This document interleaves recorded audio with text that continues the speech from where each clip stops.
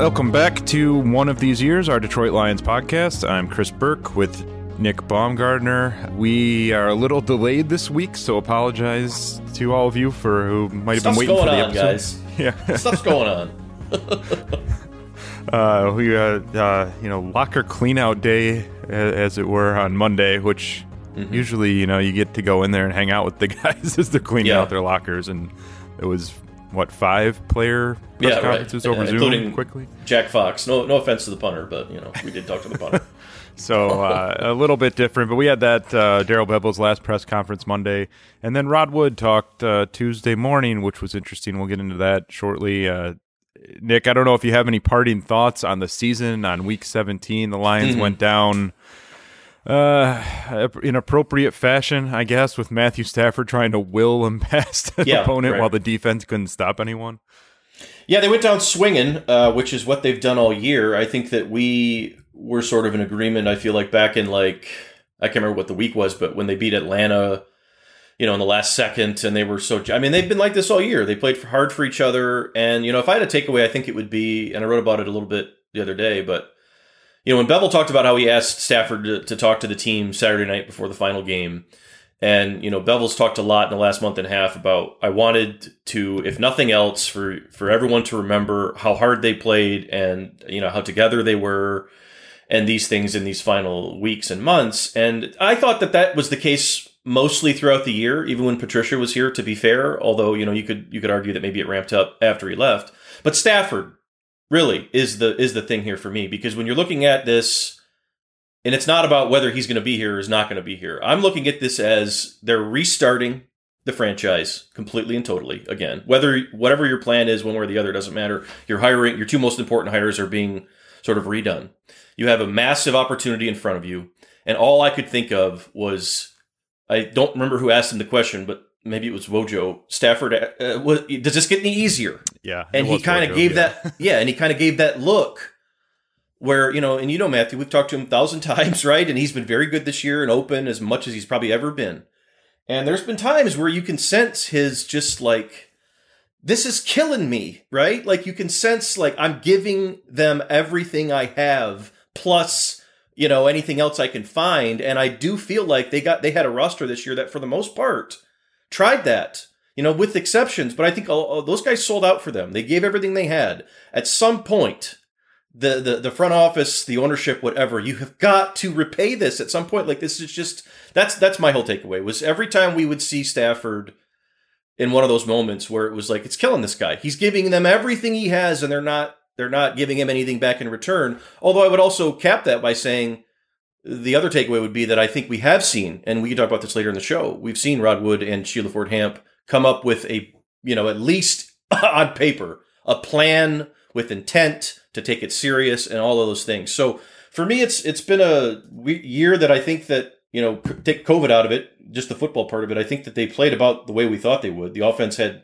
flashes when it was healthy. The defense really, really struggled no matter what. But overall, the buy-in to me seemed like it was what it needed to be. Bottom line, this shouldn't be this difficult. I mean, you have a really good quarterback, a really good football player trying to do everything he can for you, and you're failing him constantly, and that's sort of really hard to shake.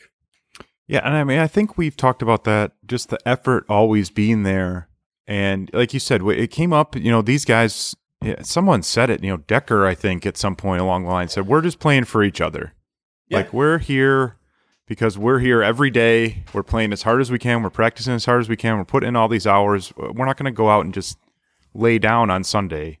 And I think a lot of that does have to do with Stafford too. Throughout his career, these guys legitimately view him as the leader of this franchise. They want to play hard for him. They trust him in there. This isn't a Jay Cutler situation where they're going out Sunday. He's just winging the ball around. And, all right, whatever. I'm going home. And it's not team PR. I would say that it's not team PR either, to your point. So go ahead. Don't mean to cut you off. No. Yeah, exactly. I mean, I think that they legitimately are trying. I think they legitimately played hard all year. I think that Darrell Bevell does deserve some credit for that, especially given that, they had a COVID situation pop up in the middle of this. They had, they were obviously out of the playoffs. I mean, I think he does deserve some credit for it. Sure. I don't know if it's enough to really be a legitimate head coaching candidate for them, but I think he deserves some credit. But yeah, I mean, I think Matthew Stafford is always the center of attention on this team, probably as much now as he's ever been. And I think that's where a lot of these conversations start. And maybe that's a good place to transition into what Rod Wood talked about Tuesday morning, because one of the things he said is, we don't think, I forget what, I'm paraphrasing here. We don't think we're as far away as maybe it looks, right? Because based on the record, we think we can retool some things. We think we probably need to rebuild the defense, but we think we can retool some things and be competitive. And so maybe that's not the universal talking point every time they interview a GM and a head coach. I'm sure they're asking these guys what they would do with this roster once they get the job, if they get the job. But that to me did not come off as, we're going to blow this thing the hell up and trade the quarterback as soon as we can. And again, I don't want to read too much into it, because I'm sure the next GM will have his own ideas, but that was certainly one of the takeaways for me, is that they saw this team go 5-11 with, a firing midseason of the coach and GM, with Kenny Golladay hurt, with all these injuries, and a defense that was historically bad. And they maybe see a way to get 4 wins better next year without wrecking it all. Well, yeah, I mean, and a lot of that makes some sense, right? When you say, if you make smart decisions on offense, in terms of who you're bringing in, who you're getting rid of, if Stafford's back, it's not impossible to suggest that their offense could be, more efficient, more, the ceiling there. I don't know if they ever really reached it this year for a number of different reasons, injuries and everything else. But I mean, I think the ceiling for that offense with all we saw out there for the most part in its core is pretty solid. The defense, obviously, you'd need a lot of work on. But, ultimately, I think that the idea of what you're going to do with Stafford, I mean, all 3 scenarios, right? You could trade him, get whatever you get back, reinvest that in an early round draft pick. You can keep him for a year, draft an early quarterback, and have him sort of mentor if you want to do that. You could keep him and try to go forward and see what happens. And I feel like the third one might have been what he was talking about. Keep him and just sort of see what happens. And I think that financially, that has always been the thing that makes the most sense, right? We've talked about that cap hit and everything that would be $19 million that would come with it. If you tried to do it this year, the return would have to be really, really good.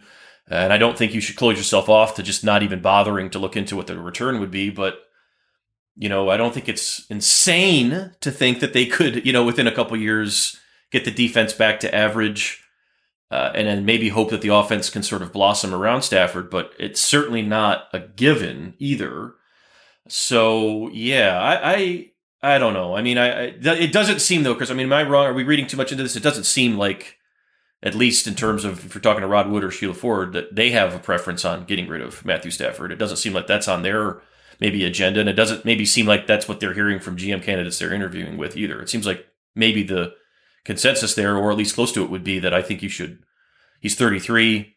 He's been dinged up, but I mean, you're not going to find anybody who puts it on the line more than this guy, and his arm is ridiculous. So, why not take 3 years and see what you can do? I mean, that's what it seems like. That might be the plan. I don't know, but maybe I'm reading too deep into it. Yeah, I mean, obviously, it's hard to say what these GM candidates are going to say when they're in these interviews. And I think, to their point, Rod Wood and Chris Spielman have both said, this is what I think about Matthew Stafford, but it's not going to be my decision to make, which I think is good to hear, and hopefully is how they go about it. They shouldn't be making those decisions. It should be the next GM. But, we've also talked about Louis Riddick, who's one of the GM candidates. Sounds pretty pro Stafford. And Rick Smith was in Houston when they had, he got there when David Carr was the quarterback, and they had Matt Schaub and then Brian Hoyer and Brock Osweiler. It took forever to get to Deshaun Watson. One guy, and Thomas Dimitroff built Atlanta around Matt Ryan, who not only is one of Matthew Stafford's best friends, but their careers line up pretty well. Exactly. Yeah, right. So I think it would make a lot of sense for some of these GMs to say, yeah, I think we've got a guy here. And I think, one of the conversations I've been having with people on Twitter over the last at least 48 hours is if you're going to say we're going to a full rebuild, we want to blow this up, we think the best thing to do is trade Stafford, and you're telling these people that in these interviews, that makes it very tough to convince a coach and a GM to come here, I think, because these are a lot of these guys, not all of them, but a lot of them are guys that are going to have options. And so if you say, look, we want to bring you in, but we're going to be just garbage next year, that's a tough sell for these, especially the coaches, I think, who have no say over the roster. I mean, that's hard to sort of get past if you're bringing in Robert Saleh or Eric Bieniemy and saying, we're going to trade Stafford. If we go 3-13 next year, big deal. Yeah. They're not going to want to do that. I would think every coach they talk to is going to say, I hope you keep Matthew Stafford. I would think that most every coach they talk to, maybe not the GMs, the GMs could have different conversations, obviously, but maybe even the GMs, right? Like, to your point, but I would definitely think that most every coach would say, yes, I would prefer to come here with a functioning, real quarterback and not have to do this sort of search through the dark. If you can't promise me that we're not going to have Justin Fields or Wilson or, whatever, and I'm going to get a rookie to build, and that would be a different conversation. If you're sitting there picking 2 or 1, then it's a different conversation, but they're not. So, yeah, I would think that most coaches would be on the side of, I think that you can win. I think you can be better with him right now. I think you can do more with your roster, and I think that that's certainly a fair suggestion. We've talked about that a bunch. We had a chat today with people, and a lot of the questions that came up in there were, what do you do right now with this roster? How much of the dead money do you get rid of? Do you do it sort of, carefully or what have you? And I think that's an interesting way to look at it too, as much as it is the Stafford question of, if you sort of go through some of these contracts and you can kind of, I don't know how you put it all together. I'm not a GM, neither are you, but I think that you could take some of them off the books, maybe make a couple of tweaks here or there, make some nice draft picks, put a system in that makes a little bit better sense, relatable to what your roster is, get people buying into it, and suddenly, yes, I think you could see a turnaround, not a turnaround, but at least an improvement defensively, and then if the offense can kind of take the next step with Swift and some of these younger guys around Stafford, maybe you are flirting with, the possibility of being better than this, or at least maybe in December it's on the line and we'll see what happens, right? I think that maybe that would be the ceiling, I think, for best case scenario for the Lions next year would be you make just the right amount of moves defensively. If you hire somebody like Robert Saleh who comes in here with a defensive pedigree who can really, sink in there and make that his own and let the offense sort of continue to grow with Stafford, not impossible that they could flirt with that distinction, but I don't think I would go any higher than that. I don't think I see a worst to first scenario anytime soon. And that's where I think some fans get a little, what's Rod Wood talking about when he says we're not as far away as as some people think. What does that mean? And I think that that's probably the thing a lot of people, because what does that mean, Chris, for the Lions? For me, it's a good question. that means playing in a meaningful game in December, getting yourself back to where you were before you started this whole mess. The whole thing everybody talks about with Jim Caldwell and everything else, like, it's at first, the first step has to be getting back to that, and then you can sort of talk about what you would do from there. Yeah, and I think that that's a fair conversation to be had. I think it's also kind of a delicate balance when you talk about Stafford, who has, he's going to be 32, 33. He's got 2 years left on this deal. He's kind of right in that window where you'd want to give him a contract extension to make the cap number be a little bit better and make sure he's not going into 2022 on a final year of his deal. So you're sort of at a crossroads anyway. And if you tell him, all right, well, we're going to let Marvin Jones go. Yeah. We're going to cut 10 vets. We're going to see what we can do in the draft. Like, I think it's fair to wonder if he's going to want to do that. And and I don't know that he's a guy who's going to kick and scream in public and make a big stink about it. I doubt he is, but he certainly could make life a little more difficult for the Lions if he decides he doesn't want to do this anymore and he wants out. And so I think that that's kind of the tightrope that you're walking. But yeah, people are understandably going to be frustrated to hear Rod Wood say those types of things, because I think to some extent it is what he said. It's an admission that they botched it the last time around. Yeah. And he didn't say that specifically, but he said we learned from our mistakes. We're learning from our mistakes. We didn't really do that great of a job on our Bob Quinn search. We barely did anything on the Matt Patricia search. Those were the guys because they had the credentials. They came from New England, yada, yada. And so I think it's tough to sit there and hear him say, well, we're learning from that. And like you said, we want to get back to where we were 3 years Right. ago. And maybe now they're looking back at it and saying, all right, well, maybe we shouldn't have done what we did, but we're just going to try and move forward. But it is a little scary to hear that, and then to see him bring in a guy like Marvin Lewis for an interview, for example, who's a fine coach, Right. did a good job in a spot where it's tough to win because the ownership doesn't spend a lot of money, but also is in his early 60s. He went 0-7 in the playoffs at Cincinnati. Like, you're not hiring one of the greatest coaches of all time there, or like some revolutionary mind. So I think that there's... I understand why fans are feeling a little anxious right now about everything that's going on. But I think that I'm going to try to do something that I know a lot of the fans, they get upset when we do this. But I'm going to try to frame this in a hope scenario for you, okay? Like, as best I can. Because I don't want to come off and say, like, I'm going to offer a bucket of hope, because we don't have that.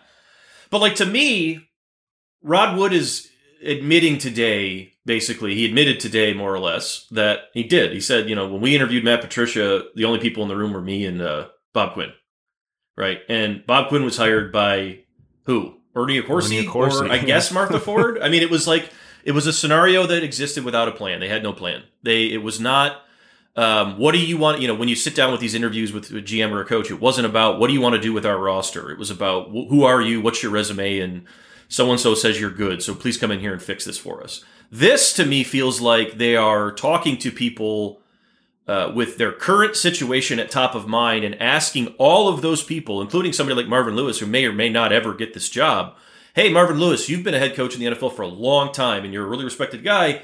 What would you do, right? And maybe you get a nugget of information in that interview that helps you sort of evaluate someone else that you like better. And I'm not trying to, no offense to Marvin Lewis or anything. Maybe it is Marvin Lewis. And I'll have to take all of this back. But when I look at that, that's sort of what I see. And when I sort of try to read between the lines on some of what Rod Wood has said over the last couple of weeks, because Sheila Ford only talked the one time, but, he's sort of conveying her message, and then Chris Spielman too. These interviews have been fact-finding missions as much as anything else, it seems like to me. They're talking to people with, it seems to me, with as much intent about, we believe you're a candidate for this job, but we're trying to figure out, what NFL football people's opinions of our situation is and what we need to do to fix it. It doesn't seem to me that they're looking internally to fix it like, well, we're the Fords and we'll figure it out because we're a great American family and that's what we do, right? That's not what's happening here. They're surveying people in the NFL on a deeper level. And I would give them the benefit of the doubt on that until proven otherwise, that a lot of this could very well be, hey, we're picking people's brains and trying to figure out, what sounds like a good idea, what doesn't sound like a good idea. If we've heard the same thing twice, if we haven't heard the same thing twice, that seems like what this is. And to me, that's the only way to go about it. So I don't know if I can ding them. And I understand the fan hesitation, I really do, but this to me feels like a real search. It feels like it's done properly. Like you would expect a good organization and an owner that has a plan or has a, really truly invested interest in getting this thing right. That's what it feels like. Now, I don't know if it'll work, but that's what, on paper and the structure of it, I don't think we can say anything else based on what we've seen so far. Yeah, I mean, people wanted, and we said we wanted to see them do something different. And this is clearly different than what they did the last time around. And again, you can just clobber them for the process the last time around because it was ridiculous. I mean, right. and now to hear them admit it too. But yeah, that's going to piss people off, and it should. But to only interview 3 guys for GM, they had a couple that they reached out to and maybe could have expanded that search and decided not to. They just went with Quinn. And then to not even have anyone other than Rod Wood and Bob Quinn doing coach interviews.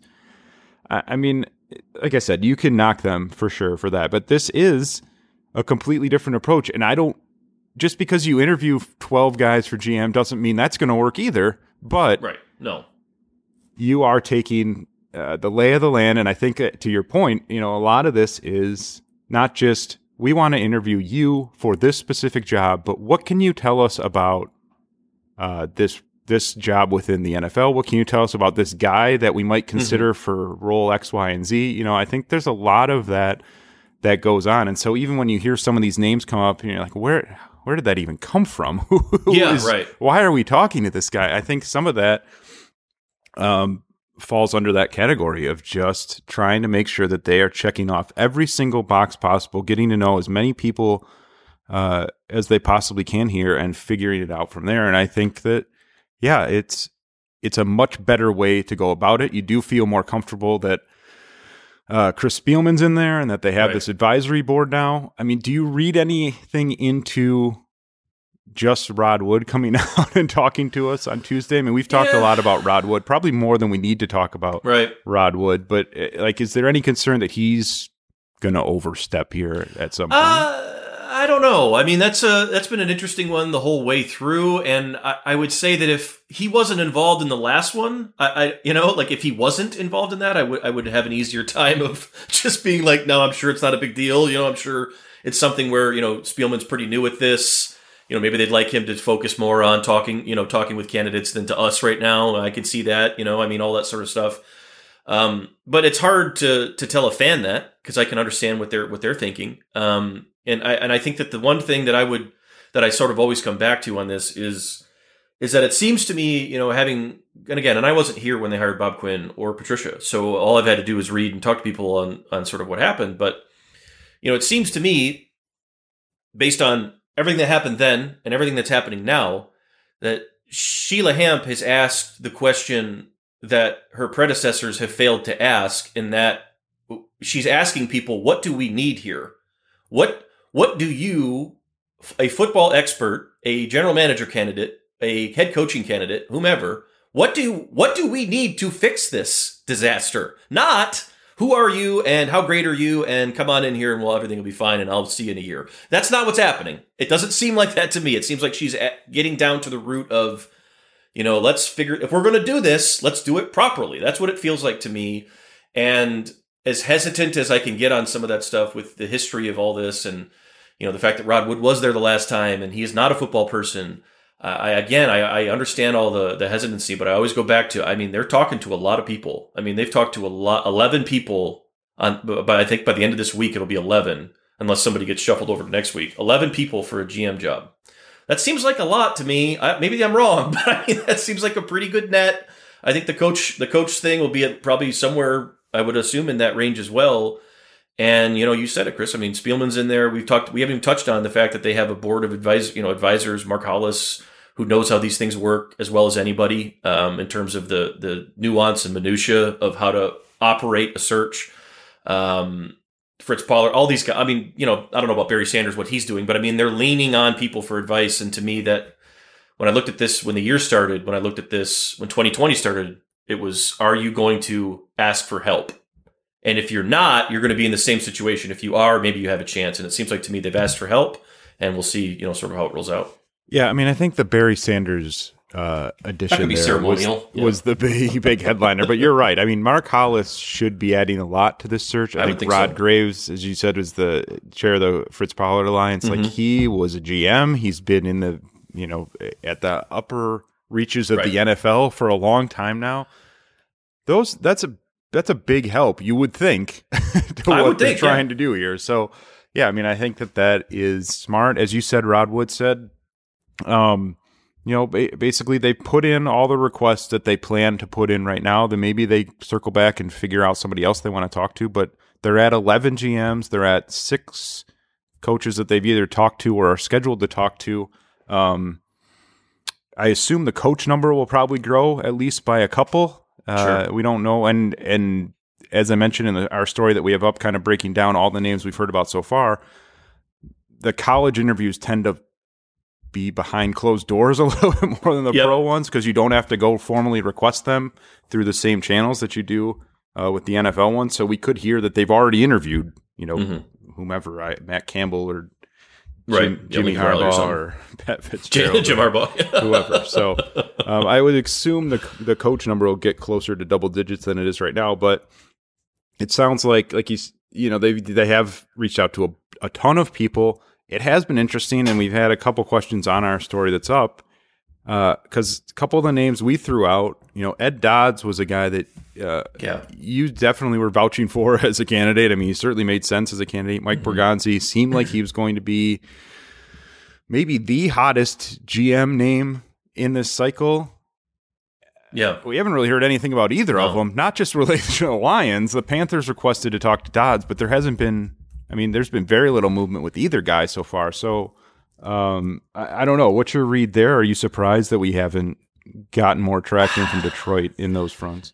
Yeah, I wondered about Dodds because he has a history of turning some of these down, declining. And I wondered about, because, I mean, he was one of Chris Ballard's first hires in Indy, and they are really close right now. I mean, they just got in. I mean, and they were an 11-5 team looking at possibility of not making it in. They made it in, and they're right on the fringe. And I almost wonder if, I don't know this at all, I'm just guessing here or speculating, but I almost wonder if he's like not ready to step off that ship yet. I wonder if he wants to see that through. I don't know, and I don't know about if that's the case with Borgonzi either. I mean, those are two guys that are on Super Bowl contenders. Especially Borgonzi. I mean, Dodds at least is at the playoffs are 11-5. Colts played a lot of really good football. Stranger things have happened, right? So I don't know. I don't know if those guys are, basically in like, they're pretty confident people that, maybe they assume that, their resume sort of speaks for itself. They've been on so many lists over the years that maybe they're going to be a little more selective and not sort of get into the hubbub early and often. I don't know. But, that is a little strange. I mean, Dodds is one, or is it Borgonzi that I don't think we've seen anybody. I think Borgonzi, I don't think we've seen anybody completely linked to him. I think I saw the Bears. The Bears may be interested in targeting him, whatever that means. I read that on somewhere earlier today, but that doesn't mean that they've interviewed him. So in that case, I do wonder about some of those guys that are on that are GMs with a contender. But, then again, it's all the individual person, right? It's just like, who knows? I don't know how all that would go. And, for the most part anymore, I mean, if a guy's had an interview in an NFL circle, we hear about it pretty quickly. It's not something that gets hidden. So yeah, that is a little odd. Did you have did you land on any thoughts on any of that? Or maybe these guys just haven't, I don't know. But it seems to me that they would be in high demand for all these jobs. Yeah, I'm surprised there hasn't been, like you said, any mention of Borgonzi. I'm also surprised, we heard, I guess it was Sunday, right? The John Schneider report came from wherever it came from, that the Lions were interested in John Schneider. And that seemed, like a Hail Mary that either the Lions leaked out to sort of prove to everyone that they were covering their bases, or that Schneider's camp leaked out because they want more control or they want more money or whatever. But if there's any truth to that at all, I'm a little surprised we haven't heard Dodd's name, and we haven't heard either of the other Seahawks folks that we mentioned, Kirchner and Fitterer, right? Right.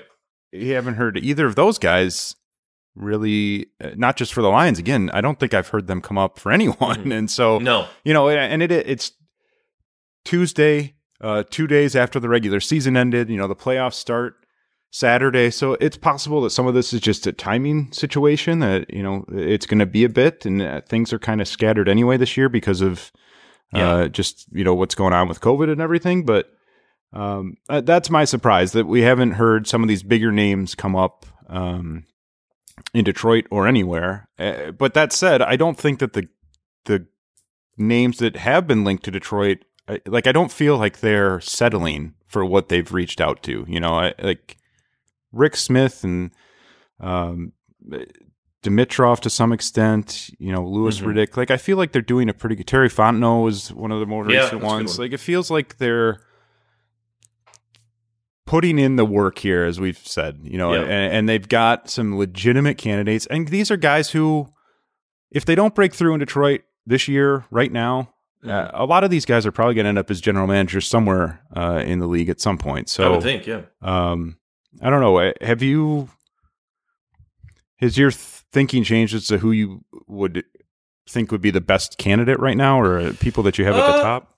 In this pool that they've already talked to or are planning to talk to, Rick Smith still feels like the best one to me in that pool. Now, again, if that, and again, it could be possible that Ed Dodds, Mike Borgonzi, Kirchner, and Fitterer all told Lions no.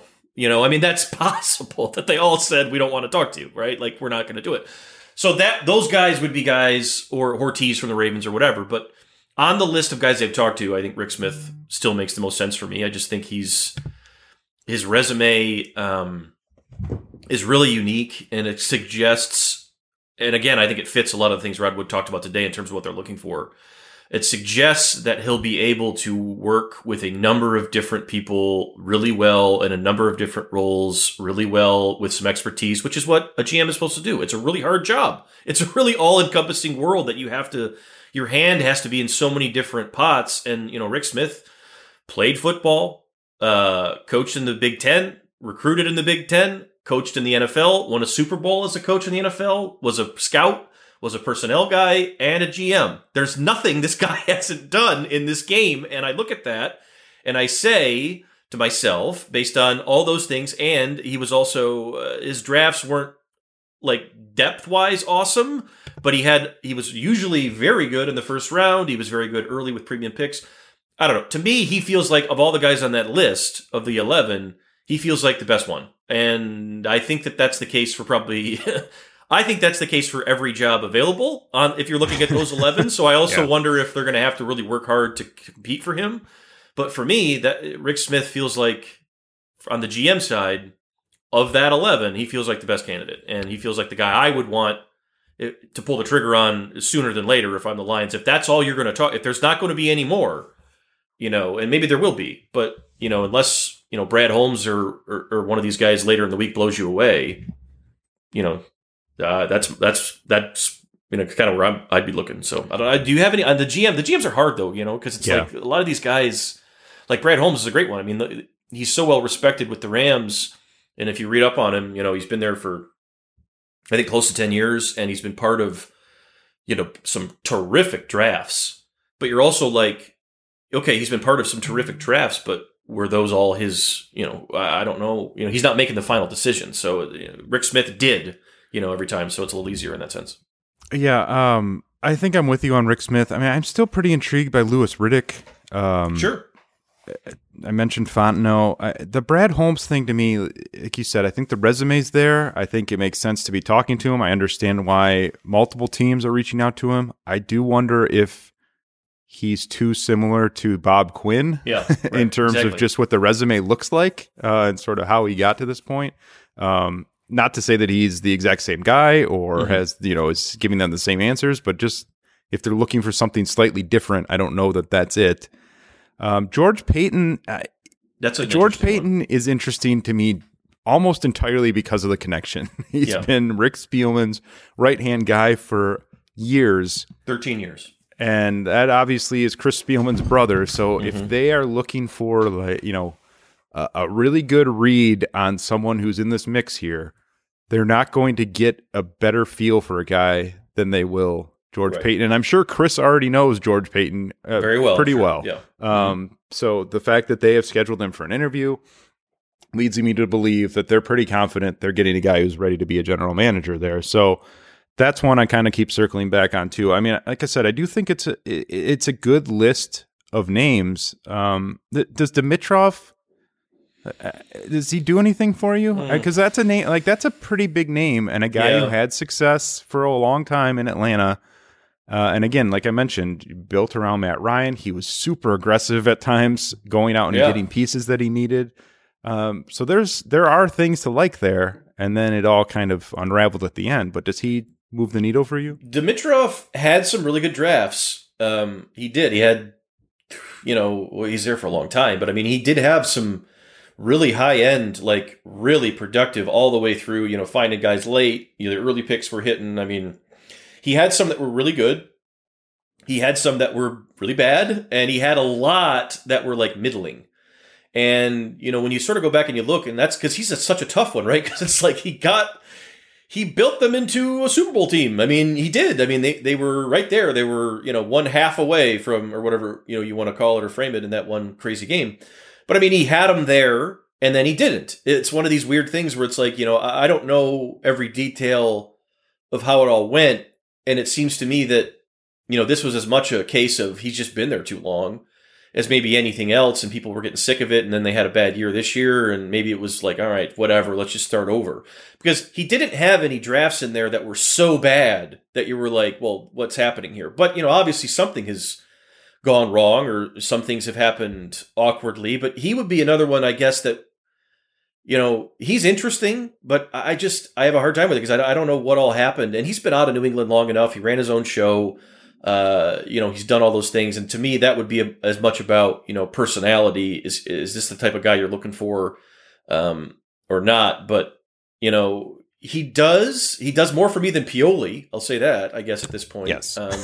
Agreed. Right. And he does more for me than probably most of those guys on that list. I would say Rick Smith is probably top, and he would be there with maybe Riddick in that list, I guess, if I'm missing anybody off the top of my head here. But I don't know. It's a weird one. That's been a weird one to me the whole time because we've looked over it 1,000 different ways, and I'm just like, the Falcons had some things happen. It worked, and then it didn't. Is it reasonable to? What if Dimitroff was there for 5 more years? I mean, I don't think it would have been out of question that we would have seen them rebound under him and come back. Was that going to be impossible? I don't know. I mean, maybe it's just a relationship that people were ready to move on, and they moved on. But that's a weird one. I mean, that's a weird one. I wouldn't get scared away from him just because he worked in New England because he did run his own show. But I do wonder if if you're going to be sort of operating in the same exact mindset, if that's healthy for anybody as well.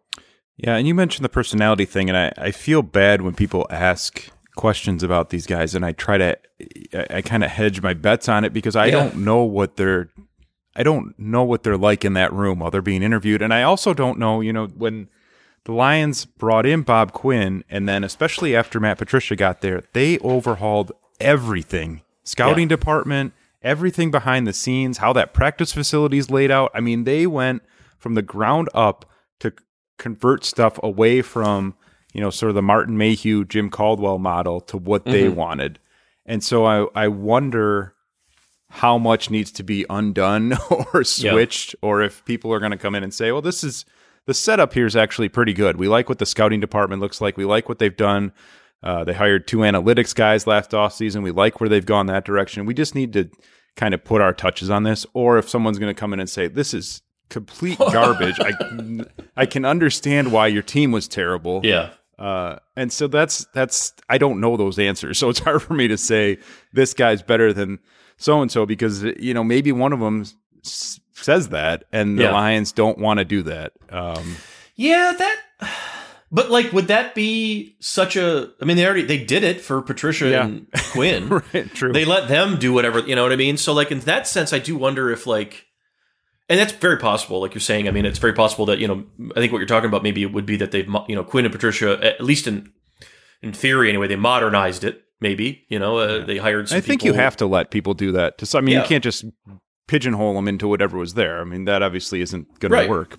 But, and you can evaluate personnel, but in terms of creating jobs or new jobs or things of this nature, I don't know if all that would be off the table or not. I mean, I think that some of the stuff Patricia did might be, because it feels like I got to get a hill built over here. Everybody's got to wear knee, all this crazy stuff, that sort of thing. If you get a head coach that comes in here and says he wants to do all this crazy stuff, that's probably a good sign that you need to hang up the phone or be like, oh, our Zoom call dropped. Sorry, we're not hiring you. That's the end of that. That I would probably shy away from.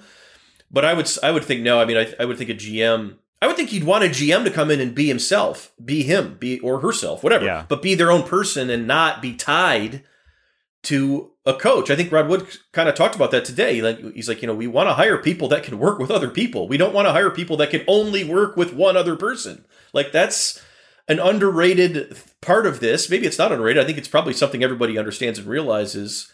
And I took that as him not going out and exactly saying, I'm not trying to hire another guy that only wants to work with one other guy that happens to be a coach that only wants a linebacker that looks exactly like this and does things exactly this way. Yeah. That stuff has to go away. But in terms of a GM coming in and putting their own spin on or their own stamp on it, I think that they'd be fine with that. I don't see that why you wouldn't. And I would think that you'd want that person to feel comfortable, especially with, as we've talked about, Spielman's here now, right? As that assistant to the president. You got Rod Wood. You don't want GMs coming in here thinking that they're going to get, big timed or, I can't make my decisions because I got people over top of me standing here wagging their finger at me. You don't want them to feel like that either. So I think you probably have to walk a pretty good line on that one. Do you think that Hill's there when we get back in for training That's camp? what I was wondering yesterday, actually. Or maybe the other day I was like, do you think they'll rip it down immediately? Do you think they'll let guys go out there and do it themselves? Are they going to call Slay and be like, hey, do you want to come back for one practice and rip the hill down? The Berlin Wall coming down. The next time they can have like joint practices, maybe like the Eagles can come and Slay can come like dig the hill down or something like Get that. the hill out and put the ping pong table back in the locker room. Those will be the first two things that happen. Like, and that's all fine. I think you can do stuff like that, right? Like, that's been proven to be not a big deal. So, yeah, we'll see. I mean, I guess we should spend some time on the coaches here. Again, we're up to Marvin Lewis has officially interviewed. Eric Bieniemy has officially interviewed. Darrell Bevell, I think, has officially interviewed now. He was scheduled to do it at some point Tuesday. So that's 3. Robert Saleh is scheduled to be in Thursday, I believe. And then Arthur Smith, Dan Campbell are the ones reportedly on the books for next week, although Arthur Smith has gotten a request from every team, and it sounds like he's not going to take all of those at the moment. So we'll see what happens there. But so 6, like I said, I wouldn't be surprised if we hear of a couple college coaches that interviewed. If this number gets up closer to 9 or 10, I guess do you think Darrell Bevell is a legitimate candidate here? Do you think this is actually a pool of 6, or do you think it's a pool of 5 plus they're paying their respects to Darrell Bevell? And then B, to me, Robert Saleh looks like the leader in the clubhouse of this group, but maybe I'm reading it wrong. So I don't know if you disagree there. I think that Bevell qualifies as a guy they have to talk to, and a guy that they have to talk to in like as much as possible because he was here and he knows everything that was wrong. And so while I don't know if I would say that he's a candidate for the job, and I think we'd all be surprised if he got it. I think that that's a serious interview, and I think it's one that you have to do. And I think it's one, it's the reason why I think, or it should be the reason why they, sort of treated that with respect and told him right away, like, can you get us through the rest of this year so we can get our ducks in a row, and, you'll get an interview at the end of it, and we'll see what happens.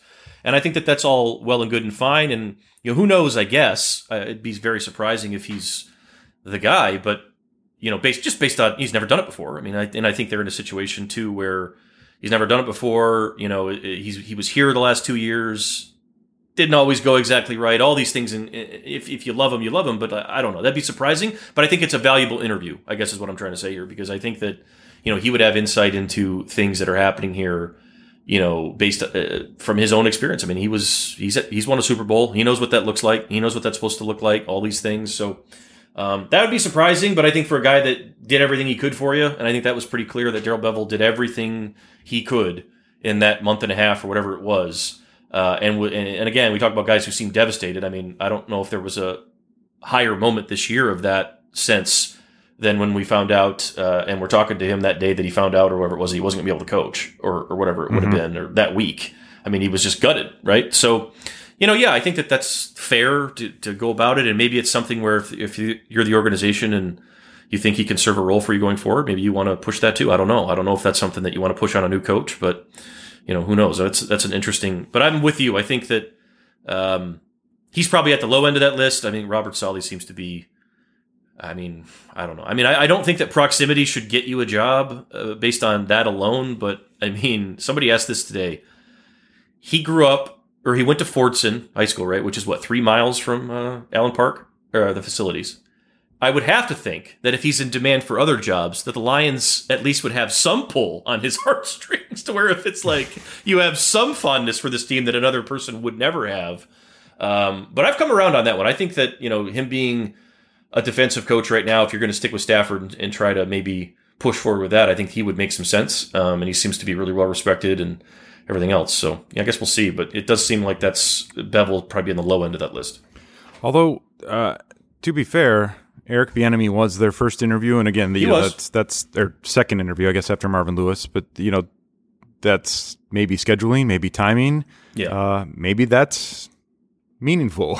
They wanted to talk to him before anyone else, and as of 2 hours before we recorded this, Jonathan Jones over at CBS Sports reported that the Texans still hadn't put in a request for Bieniemy. So again, we're trying to figure all this out as the same way everyone else is to some extent, trying to connect the dots here and there and see where they go. But I don't think, you certainly don't rule out Eric Bieniemy or any of these other guys that they've talked to. It's a small enough pool right now that I think you can make a case for everyone that they've talked to some extent. I mean, Marvin Lewis, as I said, probably would be down at the bottom of that list for me. I don't know that Dan Campbell necessarily excites me the way that I would look at Saleh or Arthur Smith or Bieniemy.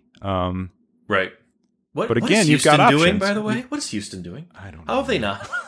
I mean, like Eric Bieniemy and Deshaun Watson feels like it should have been done 3 weeks ago. Anyway, whatever. I don't. Yeah, right. We got Houston hasn't put in that request yet. You got Jacksonville's owner saying he's going to hire a GM, then just make all the decisions himself anyway. He's going to hire an assistant to himself. They're getting some help around the league right now, and like this, it'd be good to take advantage of it.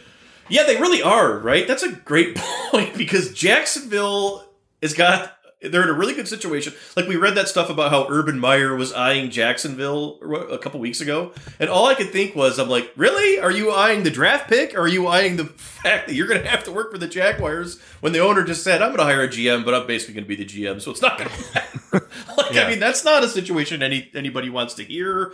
The Chargers are an attractive job because of Herbert. But are they an attractive job because of their owner?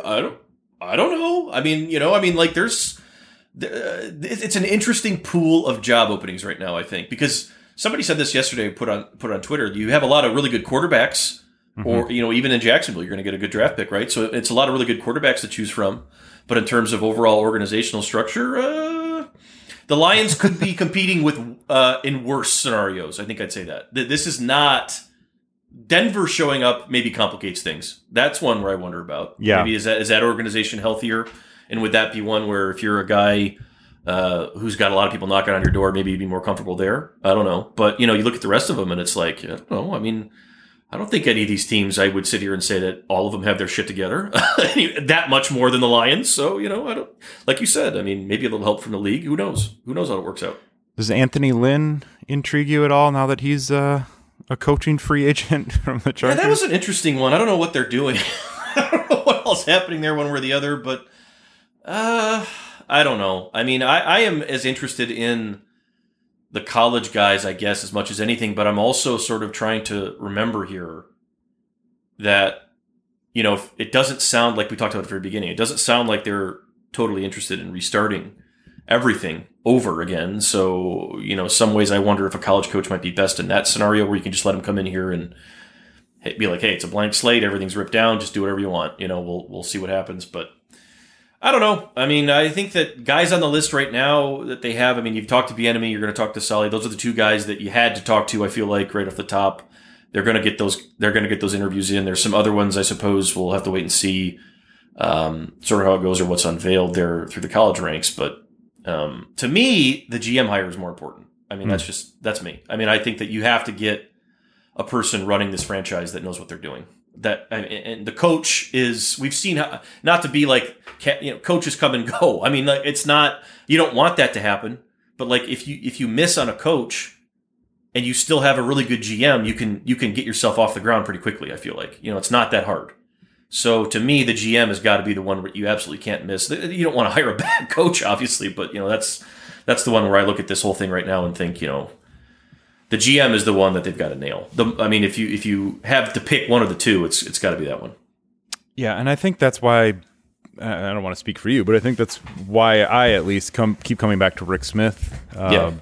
And not that he's the greatest GM in NFL history or that he'd guarantee playoff wins coming in here, but I think you saw him build that up from where it was consistent, in Houston, where he got there to, it was consistent. It was a decade plus worth of evidence that he knows what he's doing. And especially if you're going to go get, I don't know that you need to hire an experienced GM and a first-time head coach or vice versa. I mean, maybe you can hire two guys who have been through it, but it feels like if you're going to go experience in one of those jobs, you'd rather have it be in the GM role, like you're saying. Yes. And then you can go hire Saleh or Bieniemy or someone and turn them loose with the roster. But yeah, I mean, like I said, that's why I keep coming back to Rick Smith, because I just think where they're at, what they need to accomplish, it just makes sense to get someone who's faced a lot of those challenges already.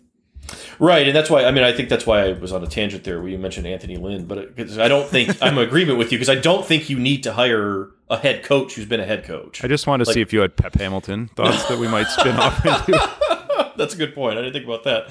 But no, I don't have Pep Hamilton thoughts. But no, I mean, I don't think that you have to have your coach doesn't have to be a guy to me that's been a head coach. I think your GM in this case, in this scenario, based on all we know about the Lions front office as it sits right now, yes, I think your GM needs to be someone who has done this before, or at the very least, someone who's like George Patton. How do you say his last name? I'm a reader here. George Payton. Payton. Yeah. Like somebody like that, because he's been in the league for 20 years. He's been Rick Spielman's number 2 for basically 15. He has basically, there are guys like this in the league too. You find them across. That's what Ortiz was one in Baltimore. There are guys like this who've been in they've been in high level personnel department roles for a long, long time.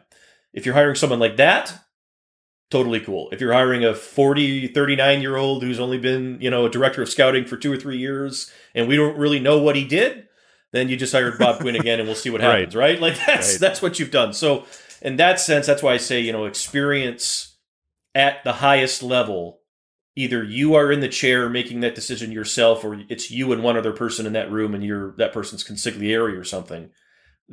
Those are the people you need to be looking at for that role. The coach, I think that net can get cast as wide as you want it to be. I think that there's that, and that's how I'm always going to land on this. I feel like because this is what we talked about for years or not years, but it felt like years with the Patricia Quinn thing. This was a Bob Quinn problem more than it was a Matt Patricia problem. This roster wasn't good. It was bad. It was his problem. He's the one who constructed this whole thing. You have to have better leadership at the top. Your top football job has to be the best thing that you have. I feel like in your organization, your coach has to be number 2. But, that's where it has to start. And, for me, that's sort of how it has to go.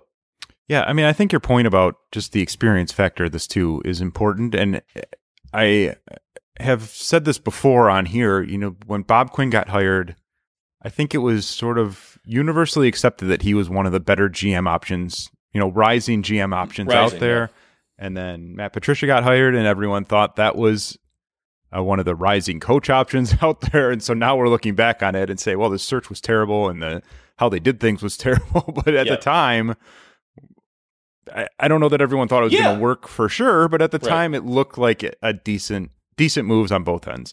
But that said, as we mentioned with Brad Holmes, Bob Quinn was not at the top of the ladder in New England. And the guy, Nick Cesario, who now is able to take interviews because you can't block guys from taking interviews anymore, was the guy everyone wanted to get out of there and never could. And so now he's going out places. And that, again, the Lions couldn't get to him. No one could get to him. So you go to, well, who's next in line in New England? And now you're not only beyond the guy who's top of the line on the personnel department, but you also are way behind. Belichick's basically directing everything there anyway. So now you're down to the 3rd or 4th guy in charge. But with a guy like Peyton or Jeff Ireland, I guess, or Terry Fontenot, like that's number 2, number 2A, 2B in command at their spots. So you could see them making that jump. And as we've said with Peyton, that's been. You wrote it. He's been an NFL executive for 20 years now, and he's been right with Spielman, Rick Spielman, for 13, 14 years. So that I think you can make that jump and say, all right, this guy at least knows what this is going to take to get the job done. But yeah, I think I'm with you. Like I don't know. I worry that my only concern with continuing to come back to Rick Smith or even to Dimitroff is that I worry. You don't want to be too safe, if that makes sense. Like, oh, he's done it, so he'll be okay. Yeah. I don't know if that's what you're looking for. No, either. Not at all. But I would say this, and you brought up an interesting point, because the last time, when they hired Bob Quinn, they were also a team, on the field that was they were a playoff team. I mean, they had been in the playoffs. Yep. They were a playoff team. They were a team that was, hey, we're here. We're right here. We feel like we've got some nice young players. We feel like we're close. And so, in that sense, if you feel like you're a little more stable as a roster, I don't have as much of an issue with maybe taking a chance on a guy. If you really feel like he's younger and he fits and everything else, I don't have that problem. But like in this case, that's not what this is. It's not a clean slate in the sense that maybe you get to come in here and just do anything you want no matter what. But it is kind of a clean slate in the sense that like they're looking to you and being like, we're at our bottom, like. Rock bottom? No, because we're the Lions and we've actually been worse than this many times. But we're at the bottom and we need you to get us off the floor. So to me, in that sense, that's when I would say you need to look at someone who has experience in one of those two spots. But yes, again, you have to judge that pretty carefully and not just golden parachute somebody who's, oh yeah, I've done this 1,000 times, I can get you out of this, and then they come in here and it's just a disaster. That's the last thing you want to do as well. But I don't think anybody on that list of 11 today would qualify as a candidate like that. I don't know that, but I don't get that sense that anybody on the list of people they've already talked to would be like an old retread who's just like, yeah, if you're going to offer me a job, I'll take it. I'm not going to turn your money down. You know, like that. Because that happens a lot 100%. In the NFL. Like a ton in the NFL, college. Oh, my God. In football in general, we see it 20 times a year. So that is what you have to avoid. You're right. I mean, that's the number one thing on the list that you can't fall into is just hiring somebody because they've been somewhere. And Rod Wood actually touched on that today. He did say that it can't just be about your resume. It has to be about, you know, how we perceive you fitting in what we perceive to be our, you know, personal, unique, whatever situation that we want this to look. So that's as much of it as anything. All right. Well, that feels like a good spot to wrap. I don't want to go too long in case something changes. You know, on spots Urban Meyer's private plane at DTW or something over here.